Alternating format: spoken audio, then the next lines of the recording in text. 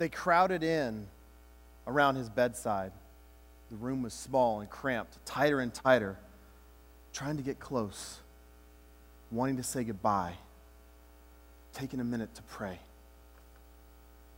The doctors had given up. He'd struggled for days. His time had come. And with each labored breath, hope seemed to seep out of the walls and leave the house. Almost everyone was there, but they were missing somebody important. The preacher still wasn't there.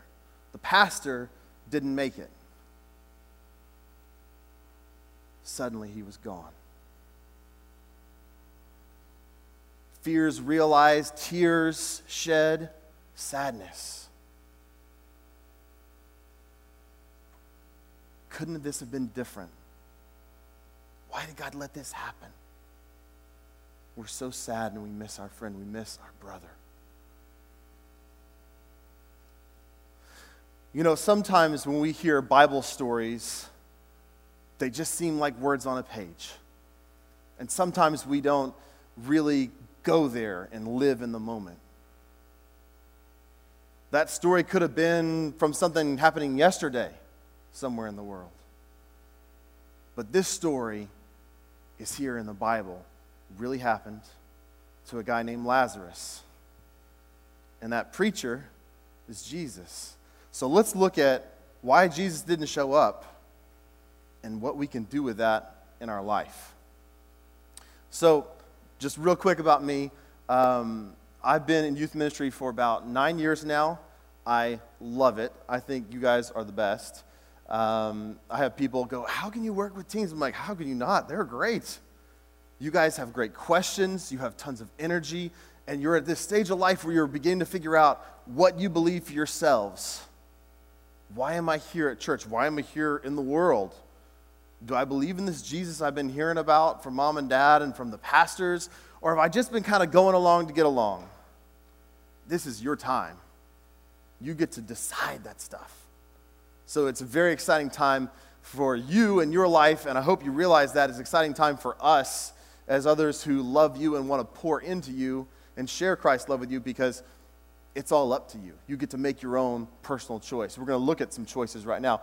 As we look in John chapter 11, that's where the story of Lazarus is found.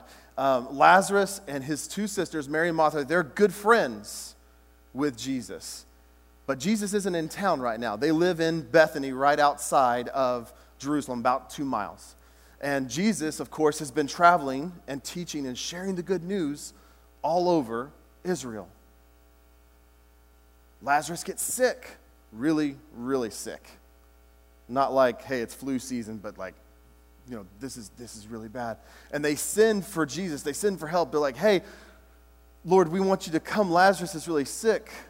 They've seen him heal people. Maybe he can make it better. Maybe he will make it better. Jesus gets the news, and Jesus runs down the road to Bethany. No. Jesus waits. 2 days, stays in the place where he is before he begins the journey back. So Mary and Martha are there with their friends, with their extended family, with Lazarus, hoping that help is going to arrive, hoping that Jesus is going to make it. Jesus doesn't arrive before Lazarus dies. That's hard. Guys, I'd love to tell you that everything in life is perfect and fun, and that everything feels like, in the moment that it happens, a blessing. You may already know that that's not true. I hope that your life is just that perfect. But you know what? Sometimes it's not. We have to look and say, what do we do with this?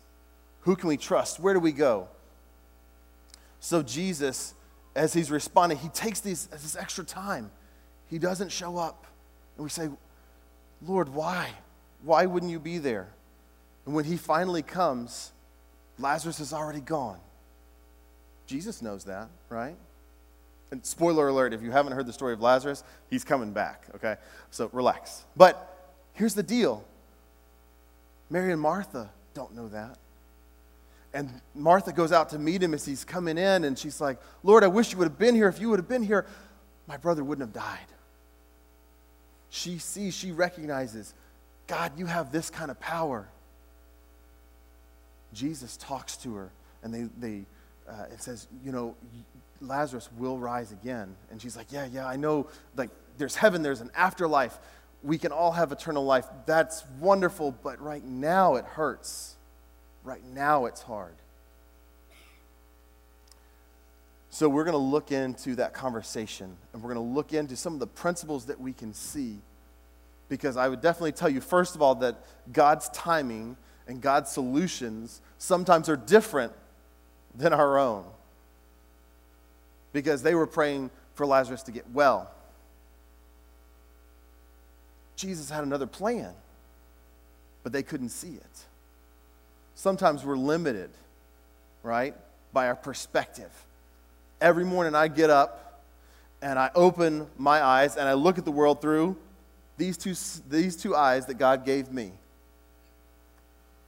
They're brown. They don't have very good vision. I wear contacts. I would be just about blind without them. And I see the world through these two eyes that God gave me. That's the perspective in which I get to see it, right? Well, guess what? We all kind of approach our own world from that perspective. We see the world, we say, hey, this is the way things are because that's what I can see. This is what I've experienced. And that's not always bad, but that's not all there is. God's timing is different than ours. You may have felt that in your life already. Isaiah 55:8 says, as the heavens are higher than the earth, so are my ways higher than your ways, and my thoughts higher than your thoughts. And that's not God talking down to you. That's God letting you know, I love you, I'm your friend, but I'm still God. Infinite knowledge, infinite power. And while he's given us a mind to reason and to think and to love correctly, we can't do it completely. We can't do it on his level. That's a whole nother thing.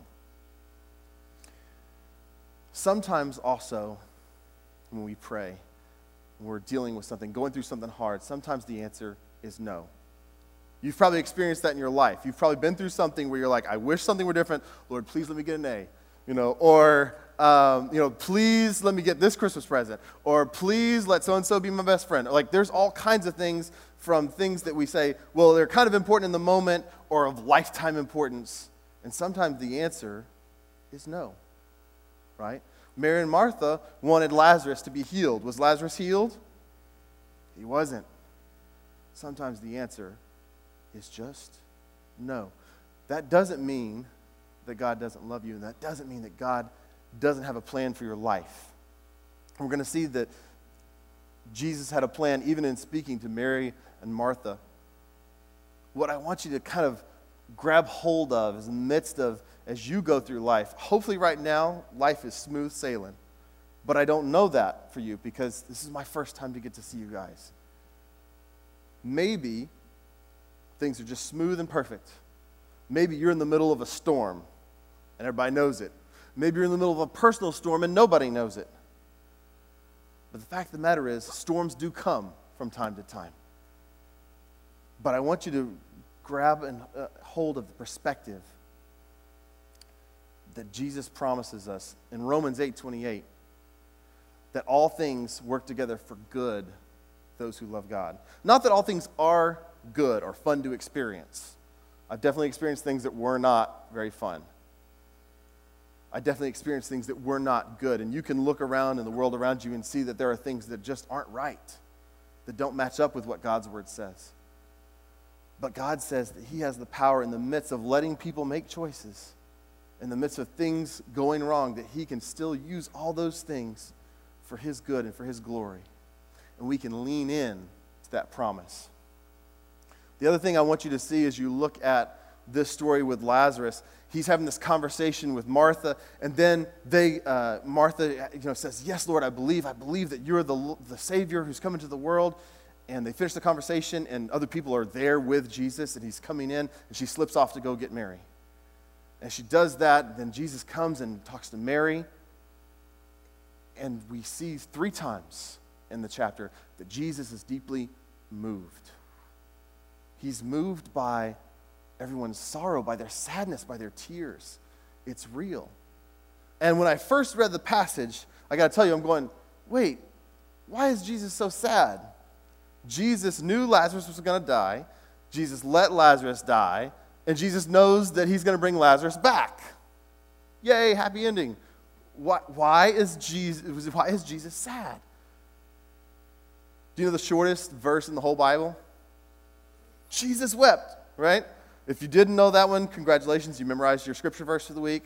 John 11:35. So Jesus wept. Was Jesus in physical pain? No. Did Jesus not know how it was going to end? No, he knew what he was going to do. The second point I want you to hear and I want you to take with you, and I think it is so important, we have a Savior who suffers with us. You have a Savior who will cry with you, who hurts with you. In Hebrews, in the book of Hebrews, in chapter 4, verse 15, it says that we have not a high priest that cannot be touched with the feeling of our infirmities, but one that hath been in all points tempted like we are, yet without sin. So let us approach the throne of grace with confidence. It's wonderful that our Lord lived it and connects with us on a level that we might not experience anywhere else. I hope that you have a fantastic circle of friends, people that you can count on, people who are there for you.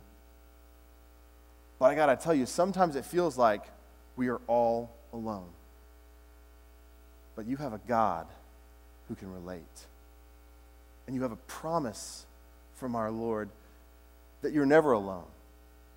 In the Old Testament, in Deuteronomy, chapter 31, verse 6, right as Moses is kind of giving a final speech to the people before they go into the promised land, he says, be strong and courageous, and fear not, for the Lord your God is with you, and that your God will never leave you or forsake you. He won't leave you or forsake you. He is going to be with you. There are times in your life that are going to be tough. There are times in your life, maybe it's now, I don't know. I hope you never, ever, ever believe that you're alone. You have people here who love you, but I want you to know we're imperfect. But Jesus is always there for you. Jesus will never leave you. Jesus doesn't ever give up. His love is unrelenting. So, where I want to transition this story, if you look at John 11 and you hear about the way Jesus is interacting with Mary and Martha, he's talking with Martha and he says, I am the resurrection and the life. And anyone who believes in me, though he were dead, yet he will live. And a lot of times we cut off the passage right there, but I want you to have verse 26, the last bit of verse 26 in John 11, where it says, do you believe this? And Martha gets a chance individually to respond. We haven't heard much from her in the book of John in terms of her relationship with Jesus and what she believes. Yes, Lord, I believe that you are the Christ, the Savior who's come into the world. She gets a chance to respond. And the cool thing is you do too. As you look at this story and as you look at God's timing being a little bit different, or God's version of a solution being different than what we think of, I want you to also look and say, I have a God who will suffer with me, who will cry with me, who will stay with me through the hard times. But I want you to hear and I want you to see that you have a God who still saves, that Jesus still saves. What Jesus did on the cross, and I know you're all well aware, was of the utmost importance. He came to earth to live the perfect life, to die on that cross, to give his life for us, because we're less than perfect. We need to be rescued.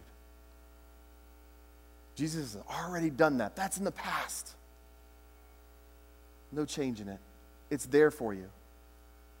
What I love is that love is there. And so then the question is, as you look at the passage and you hear that response, do you believe this? Not Martha. Do you believe this? It's the right time of your life to be looking and deciding for yourself what you believe about God, what you believe about the Bible, what you believe about this whole church thing. Because there are tons of great things to do in your life, and you can do wonderful, good works in the community. You can come and eat pizza and play 9 Square. There's tons of great stuff. But there's something deeper. And it's that relationship with Jesus Christ that you can choose to have. Many of you may have already asked Jesus into your heart. But there's a couple different types of rescue. How many of you have ever been rescued? Just curious. Anybody been rescued? Like, somebody saved your life or something like that. Yeah, there's some hands. I would love to hear those stories. That would be awesome. Pretty cool that person was there for you in that moment. I'm going to tell you a little story from my life. So when I was about 6 years old, I was out at Galveston with my parents. I have a younger brother. He's about 4 years younger than me, so he's about 2-ish. And so he's up on the beach with Mom, and Dad's got me out in a big inflatable raft, and we are riding the breakers. We are riding the surf, man. It is choppy. It is fun. I've always been a little crazy. It sounds great. We are having a blast out there. He's pulling it. We're out probably deeper than we should be, and we are just riding the waves. And there's a lot of power in water, isn't there? We've seen that with things like Hurricane Harvey this past year. One of those waves, one of those breakers, flipped that raft completely, and I disappeared in that beautiful Galveston water. It was still that bad in the 80s, at least, guys. So when I'm underwater in that nasty, nasty water, can't open my eyes, can't really see anything. If you've ever tried, I don't recommend it. It burns. You can't really see. Here's the other problem at the moment. I can't breathe because I'm underwater, right? Well, swim. Good news, I can swim. Bad news, I go up. Smack. I can't breathe. Smack. What am I hitting my head on? I must be under the raft. I'm wearing out. I'm only 6. The waves are heavy. I stick my mouth up underneath the raft where there's that little bit of air, right? Catch a little breath, duck back down, try to get out from underneath the raft. I'm now exhausted, right? The adrenaline's pumping. You're scared. It gets really scary when you can't breathe really fast. And all of a sudden, my head shoots up through the water. I feel the sun. I see it shining bright down. And I can't even say my dad's name or anything. I just, and reach up. And as I reach out, you know what happens? Before I can even see my dad, I've been yanked up out of the water. And I'm being carried back to shore in my father's arms. There are different kinds of rescue. The first and most important is, I hope you already have a relationship with Jesus Christ. I hope that you've already asked Jesus into your heart. Something else that happened for me at age 6 was that I got on my knees and prayed and asked Jesus to be the Lord and Savior of my life. I remember that moment very clear. So you've already had that moment. That's wonderful, and I'm glad that you did that, and I'm glad that you have Jesus in your heart. I'm glad that you chose to love him back. But if you haven't done that yet, if you were like, no, it wasn't the right time for me, or no, I wasn't sure, I don't believe that, maybe this time is your time. Maybe tonight is the night. Because the question is not, does Jesus love you? The question is, do you love Jesus back? His loving you won't ever change. It doesn't matter what you've ever said or done or thought or planned, who you are, where you've been. His love is constant. You can rely on it. You can lean into that. But there's different kinds of saving. Maybe you already have a relationship with Jesus Christ.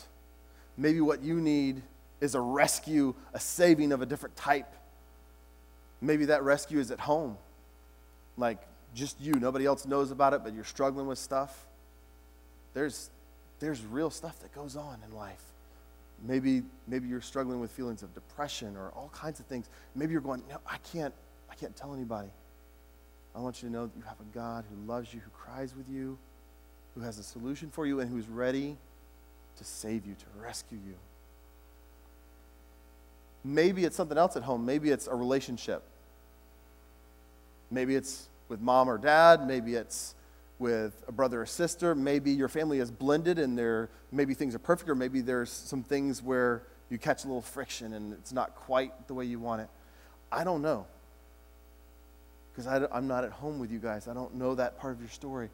But I know who does know. And I know that Jesus loves and cares about that situation. There is nothing in your life that you can say, oh, it's not a big enough deal. No, he knows. He cares. He loves you. Maybe it's at school. Maybe where you need rescue is at school. More than just your grades. Maybe it's the way the interaction goes. Maybe you're the one at the lunch table by yourself. Maybe you're being bullied. Maybe there's all kinds of things going on. Maybe you didn't make the grades you wanted. Maybe you didn't make the team that you wanted. Maybe middle school's a breeze. I hope it is. I don't know. But what I do know is no matter what happens, Jesus is there for you at school too. Maybe it's in your friendships, whether it's here at church or at home. Maybe in some of those friendships you go, man, something isn't right. We used to be close. We're no longer close anymore. I really miss my best friend. That thing happened and we never were able to make it right. Maybe that's where you need to ask for rescue. Maybe that's where you need to pray that God would breathe life back into that relationship. I'll tell you right now, his love is powerful. His solutions and his timing might be different than what you expect. But you are in such good hands with our Lord. I think what it comes down to is, are you willing to ask for help? It's something I struggle with, guys. Asking for help is not the thing that I'm best at. If I was making a list, it wouldn't be at the top. You know why it's hard to ask for help? Because we have to admit, we have to be vulnerable. We have to say, I can't do this on my own. That can be hard for some of us, to put ourselves out there like that. The first person to ask is Jesus. I hope you'll also ask your parents. God gave them to you for a reason. God gave them to you on purpose. Or maybe ask one of our great leaders here. We have wonderful small group leaders and pastors, people who give of their time because they care about you and they care about what Jesus means to you. So I hope if you need help, you'll ask. Because there's so many people who are praying for you and who care about you.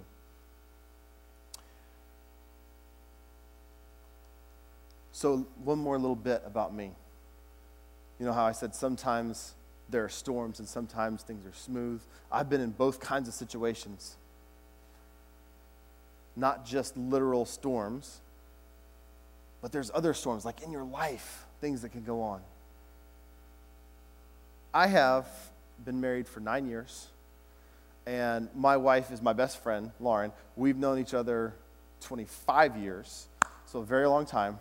And you're going, oh my goodness, how old is he? I was in middle school when I met her. So it was a long, long time ago. We have 3 kids. And we said, wow, this is wonderful. We love our boys. But we thought, I think we're finished having kids. 3's a good number. We're happy. This is great. Our house is full. We have an 8-year-old, Tristan, and we have twin 2-year-olds. Twins. Maverick and Pierce, little tornadoes. They are amazing. They are destructive. They are so much fun. But because of that, we're like, I think we're good. And God said no. All of a sudden, we're expecting another baby. And we're like, wow, okay, you know what? Let's get excited about this. We've got another kid coming. Maybe it's 1, 2, or 3. We don't know. We don't know what God's doing. And then we said, and people would go, well, you have 3 boys, what would you like? And we're like, we just love our baby to be healthy. I guess a girl would be nice because we've got 3 boys. That would add some variety to the house. Mom's feeling kind of alone. And God said, no. We have a boy, another boy coming. Baby Nolan will be here soon. Then we go, well, really, we're thankful that God's blessing us, and really we want a healthy baby. God said no. Nolan has Down syndrome, and Nolan has a hole in his heart. Nolan's from what the doctors have told us, going to require heart surgery twice in the first 12 months of his life. You know how many surgeries, period, I've had in my whole life? 0. If you count wisdom teeth, then okay, fine. But no surgeries. He's going to have 2 heart surgeries in the first year. That's intense. And that's something that as a dad, I love him and I want to take that on for him or take that from him or make it better, and I can't fix it. Instead, I have to say, I need help. I need rescue. But you know what God did say in the midst of all that? About his timing being different, maybe his solutions being different, maybe that the answer sometimes is no. I know that I have a Savior who loves me. I know that I have a Savior who loves Nolan, who has a plan for Nolan's life. And it might be different than we pictured originally, but he's got a plan in mind. And I have to learn to lean in and trust that plan. So things don't always end the way you think, or things don't always go exactly how you plan. But I want you to know there's a bigger plan involved, and you're part of it. And God loves you in the midst of it. I hope that you will trust that he has that plan for your life. And I hope you will do the same way that I did out in the Gulf of Mexico and reach out. I hope that you'll get that help that you need, whether it's from our Lord, which we all need, whether it's from your volunteers, your parents. But I hope you'll reach out. Nolan will be born tomorrow. They are inducing my wife Lauren in the morning. And so I'd love for you guys to pray with me as we close in prayer. But I hope that you remember that just as Jesus had a plan for Lazarus, in the midst of everything that they were going through, he has a plan for you. No matter what that is, no matter if you're struggling right now or you've been through something in the past or you're about to go through something, I want you to know that he's there for you. Thanks so much for joining us today. We pray that the truth of God's Word is both encouraging and uplifting to you. If you'd like more information about our church, service times, or locations, or if you have a question about what you heard today and you want to connect with someone, I want to encourage you to visit us on our website at championforest.org. Have a great day, and God bless.